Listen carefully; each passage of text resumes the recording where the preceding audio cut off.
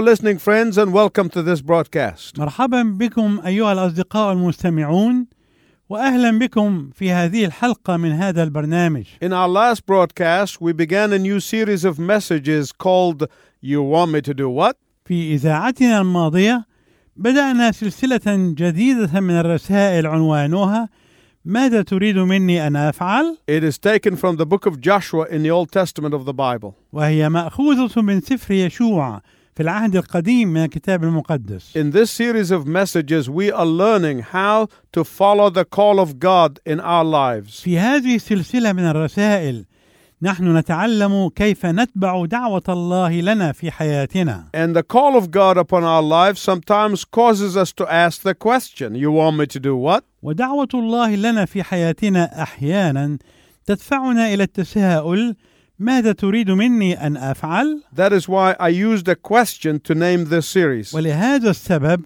استخدمت صيغة السؤال لكي يكون عنوانا لهذه السلسلة من الرسائل. In our first message, we saw that stepping up to God's call in our lives is answer number 1. وفي رسالتنا الأولى رأينا أن تقدمنا تلبية لدعوة الله لنا في حياتنا هي الإجابة عن السؤال الأول. Now let's get into today's message. والآن دعنا نبدأ رسالة اليوم. Around you there are many people, but in reality they are living deep into the enemy's territories. فمن حولك يوجد أناس كثيرون ولكنهم في الحقيقة يعيشون في أعماق مناطق العدو. They are living in Satan's domain. هم يعيشون في عمق مقاطعة من الأرض، ملك للشيطان. Many of them are living deep in the territories that most of us lived in before Christ. كثيرون منهم يعيشون في عمق مناطق الشيطان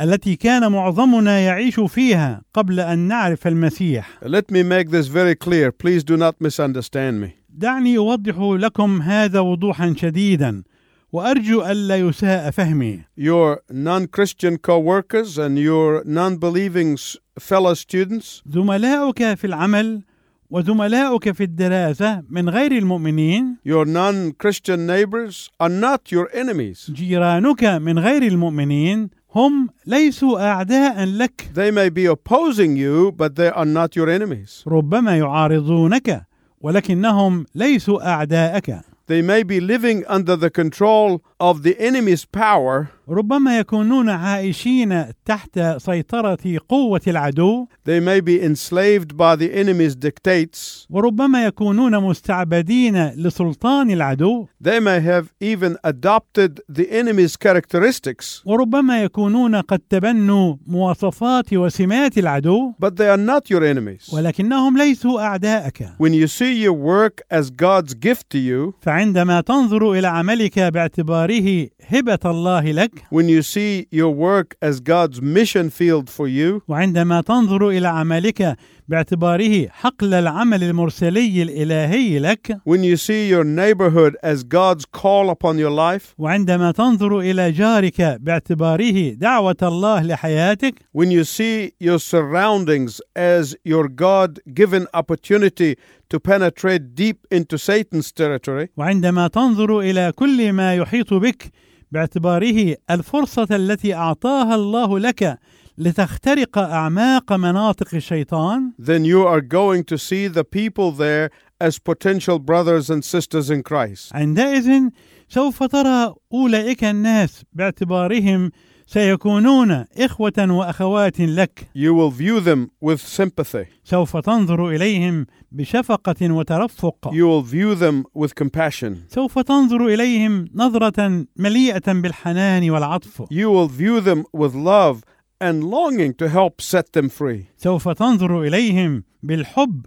وبالشوق إلى تحريرهم. In the second message from the book of Joshua, you want me to do what? هذه هي الحلقة الثانية من هذه السلسلة من الرسائل من سفر يشوع، وعنوانها ماذا تريد مني أن أفعل؟ The first thing was to step up to God's call on your life. كان الأمر الأول هو أن تتقدم لطاعة دعوة الله لك في حياتك. The second thing is to go deep into the enemy's territories. والأمر الثاني هو اذهب إلى مناطق العدو. The spies went into the enemy land. ذهب الجاسوسان إلى أرض العدو. And they saved the one person who wanted to be saved as well as her family. وخلصا الإنسان الوحيد الذي أراد الخلاص مع عائلته. Her name was Rahab. وكان اسمها راحاب. These two spies in the book of Joshua understood their job was an opportunity from God to help others. هذان الجاسوسان في سفر يشوع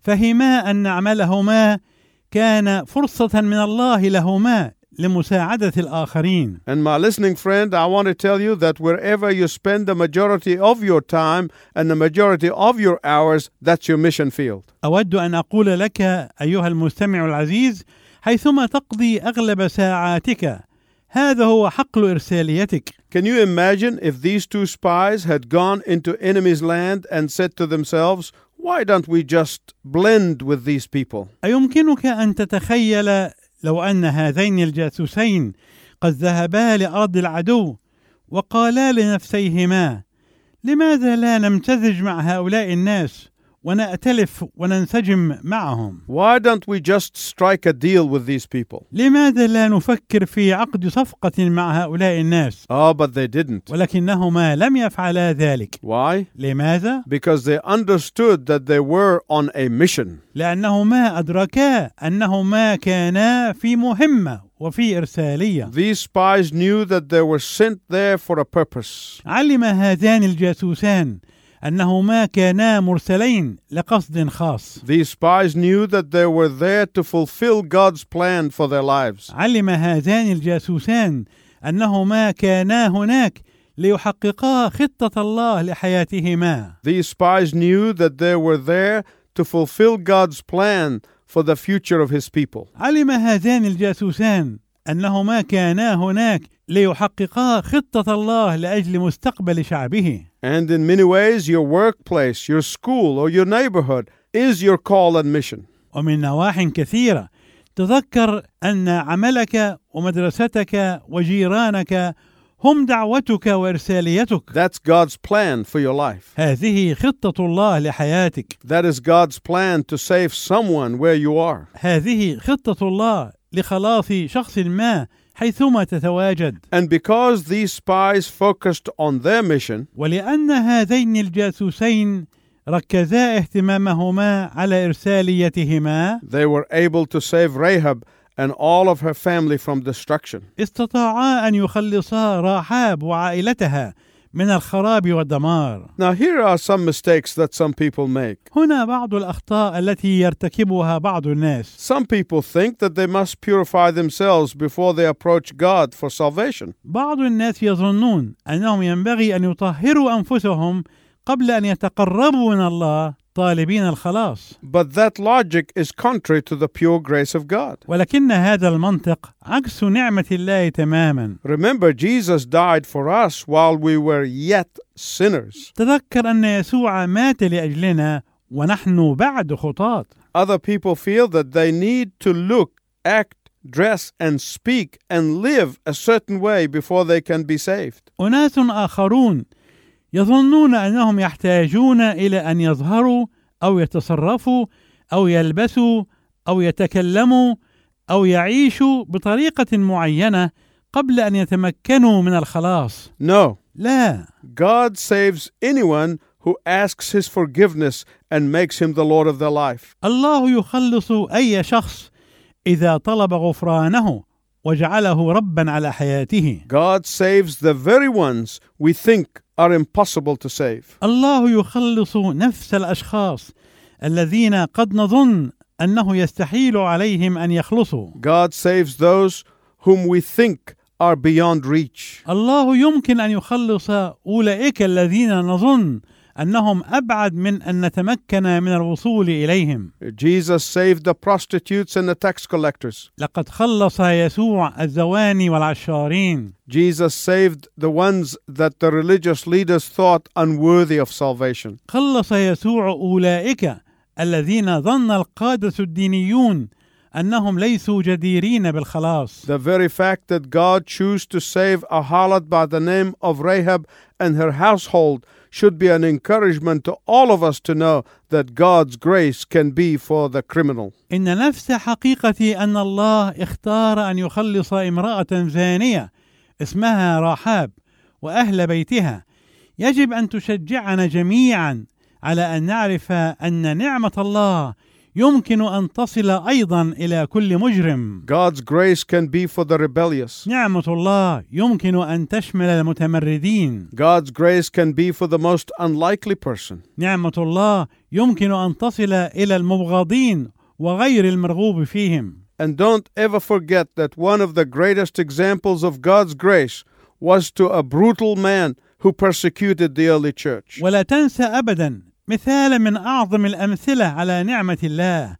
أن الله أظهر نعمته إلى مضطهد شرس للكنيسة الأولى. His name was Saul, who later changed his name to Paul and became the great apostle of Christ. كان اسمه شاول وهو الذي غير اسمه إلى بولس عندما أصبح رسولا عظيما للمسيح. And Paul ended up writing nearly one half of the New Testament. واستطاع بولس في النهاية أن يكتب ما يقرب من نصف العهد الجديد. Your boss may be harsh. قد يكون رئيسك خشنا وفظا. Your coworker may be living an immoral lifestyle. وقد يكون زميلك في العمل يعيش فاسدا أخلاقيا. Your neighbor may be angry with you all the time. جارك قد يكون غاضبا طوال الوقت. But none of these desperate people are beyond God's grace. لكن ولا واحد من هؤلاء الناس البؤساء أبعد من أن تصل إليه نعمة الله. And God placed you in that work environment, school or neighborhood,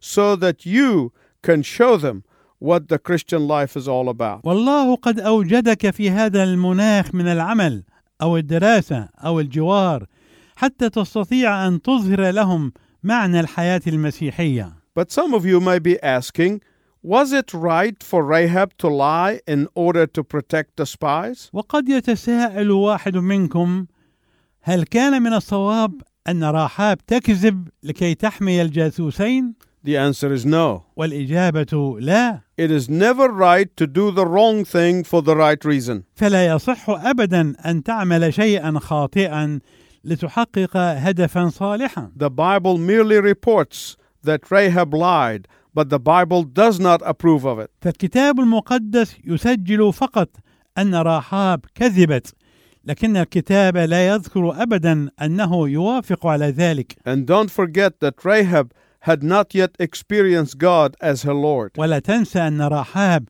لم تكن بعد قد اختبرت الله كربها. At this point of her story, she has only heard of God. فحتى هذه النقطة من قصتها كانت قد سمعت فقط عن الله. And just like Rahab, there are all around you people waiting to hear the good news of Jesus Christ. وتماما مثل راحاب الناس جميعا من حولك ينتظرون أن يسمعوا الأخبار السارة عن يسوع المسيح. Look at the book of Joshua chapter 2 verses 9 and 10. تأمل العددين 9 و10 من الأصحاح الثاني من سفر يشوع. She said, I know that the Lord has given his land to you, and that a great fear of you has fallen on us, so that all who live in this country are melting in fear because of you. علمت أن الرب قد أعطاكم الأرض، وأن رعبكم قد وقع علينا، وأن جميع سكان الأرض ذابوا من أجلكم. We have heard how the Lord dried up the water of the Red Sea for you when you came out of Egypt. لقد سمعنا كيف جفف الرب مياه البحر الأحمر لأجلكم عندما خرجتم من مصر. Rahab knew that a nation of former slaves has no strength of its own to defeat the Canaanites. كانت راحاب تعلم أن أمة من الذين كانوا قبلا عبيدا لم تكن تملك في ذاتها قوة على أن تهزم الكنعانيين. But Rahab heard about their mighty God. ولكن راحاب سمعت عن إلههم القوي. And now she is delighted that she is meeting 2 of his children for the first time. والآن هي مبتهجة لأنها تقابل 2 من أولاده للمرة الأولى. I have no doubt that wherever you are in your environment, there are people all around you who are in pain and anguish. لا شك عندي أنك حيثما تكون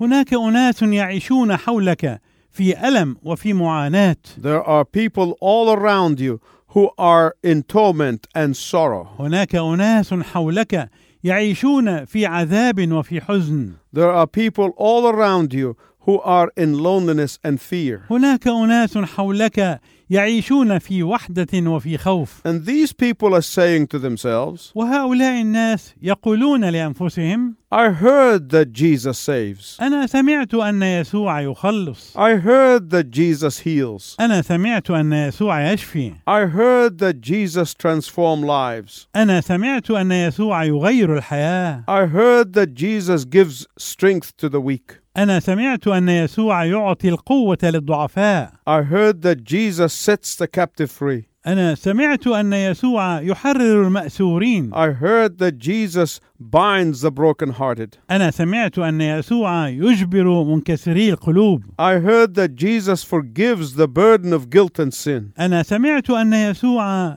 يغفر الخطايا والذنوب. And that person is waiting for you to speak a word of healing and forgiveness. ومثل هذا الإنسان ينتظرك لتقول له كلمة شفاء وغفران. They are waiting for you to say that the one you've heard about is the one I have experienced personally. Let me tell you all about him. إنه ينتظر منك أن تقول له: هذا الشخص الذي سمعت عنه هو بعينه الشخص الذي اختبرته. دعني أتحدث إليك عنه. Because Jesus set me free from failure and inadequacy. لأن يسوع هو الذي حررني من الفشل والقصور وعدم الكفاءة. Jesus set me free from worry and anxiety. يسوع هو الذي حررني من القلق والارتباك. Jesus set me free from fear and dread. يسوع هو الذي حررني من الخوف والرعب. Jesus forgave all my sins and took my guilt away. يسوع هو الذي غفر لي كل خطاياي وحررني من كل ذنوبي. Jesus put my feet on a solid rock. يسوع هو الذي ثبت على صخرة قدمي. Jesus clothed me with a spiritual garment that can never be taken away. يسوع هو الذي كساني رداء روحيا لا يمكن أن ينتزع مني. And just like God saved Rahab without regard to the sinful life that she lived before, وكما أن الله خلص راحاب دون مراعاة لحياة الخطية التي عاشتها قبلا، God is ready to forgive the sins of all repentant people. الله مستعد أن يغفر خطايا الشخص التائب. No matter what a person has done in the past, بغض النظر عما فعله الشخص في الماضي. God is ready to give eternal life to those who ask for it. إن الله مستعد أن يعطي الحياة الأبدية لأولئك الذين يطلبونها. God is ready to dispense mercy for those who cry for it. الله مستعد أن يوزع الرحمة على أولئك الذين يتهافتون عليها. God is ready to welcome all who seek Him with all of their heart. الله مستعد أن يرحب بكل أولئك الذين يطلبونه من كل قلوبهم. That same grace that worked in the heart of a Canaanite prostitute is available for all who would ask for it. نفس النعمة التي عملت في قلب زانية كنعانية متاحة لكل الذين يطلبونها. And like God's people in the Old Testament, we live in a culture that is controlled by God's great enemy Satan. وكما كان الحال مع شعب الله في العهد القديم، نحن نعيش في ثقافة يسيطر عليها عدو الله الكبير الشيطان. And that is why you and I must invade his territory. ولذلك ينبغي عليك أنت وعلي أنا أن نغزو مناطقه. We cannot just hide in the safety of our home. أنت لا تستطيع أن تكتفي بالاختباء آمنا في بيتك. But we must get behind the enemy's line and pull to safety all those who will respond. ينبغي أن نذهب إلى خلف خط العدو وأن نجتذب من هناك كل أولئك الذين يستجيبون للدعوة إلى الأمان. Of course, this message is directed toward those who have experienced the grace of God. بالطبع هذه الرسالة موجهة لكل أولئك الذين اختبروا نعمة الله. But there may be someone who's listening today who has never known what it means to be set free from the slavery of sin, guilt, and oppression. لكن قد يكون هناك أحد المستمعين اليوم الذي لم يعرف أبدا معنى التحرير من عبودية الخطية والإثم والظلم والقهر. If you want to have eternal salvation, you can pray with me this prayer. إذا كنت تريد الخلاص الأبدي يمكنك أن تصلي معي هذه الصلاة. Lord Jesus Christ, أيها الرب يسوع، I am a sinner and I know that I cannot reach heaven on my own strength. أنا خاطئ وأعرف أنني لن أستطيع أن أصل إلى السماء بقوتي الذاتية. Please forgive me for all of my sins. فمن فضلك اغفر لي كل خطاياي. I believe that your son Jesus Christ died for my sins. أنا أعرف أن ابنك يسوع مات لأجل خطاياي. And only by believing and accepting Jesus Christ as my Lord and Savior can I be saved. وأعرف أنني أستطيع أن أخلص فقط عن طريق إيماني وقبول يسوع المسيح في حياتي كربي ومخلصي. And beginning today, I will follow you with all my heart. وابتداء من اليوم أنا سأتبعك كربي. Amen. آمين. If you have prayed this prayer with me, would you write to us and let us know? إذا كنت صليت هذه الصلاة معي يمكنك أن تراسلنا وأن تتحدث عن اختبارك لنا. Until next time, I wish you God's richest blessing. وإلى أن نلتقي معا في المرة القادمة أرجو لك بركات الله الوفيرة.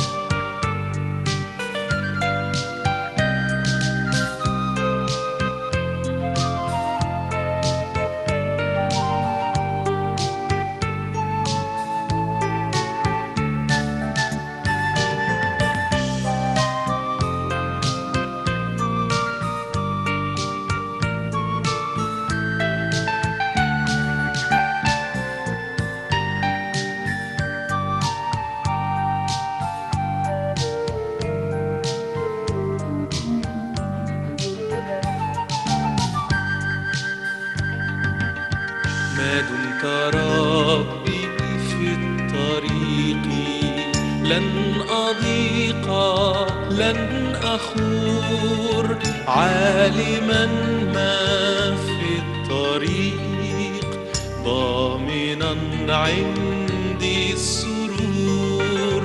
في الطريق أنت لي، أنت سيدي الوفي، وجهك يسير بي، منك عزيمتي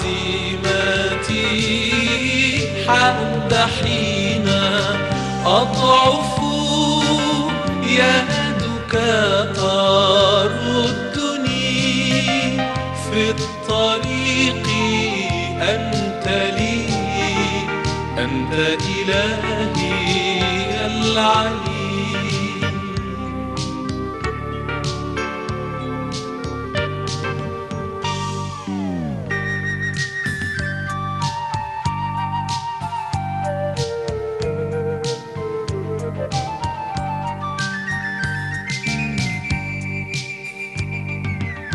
وتعمل دوما لخيري، بل لراحة الفؤاد، واثق فيك يسوع، قانع ولا عناد. في الطريق أنت لي، أنت سيدي الوفي، وجهك يسير بي، منك عزيمتي حتى حين أضعف، يدك تردني في الطريق. أنت لي، أنت إلهي العلي.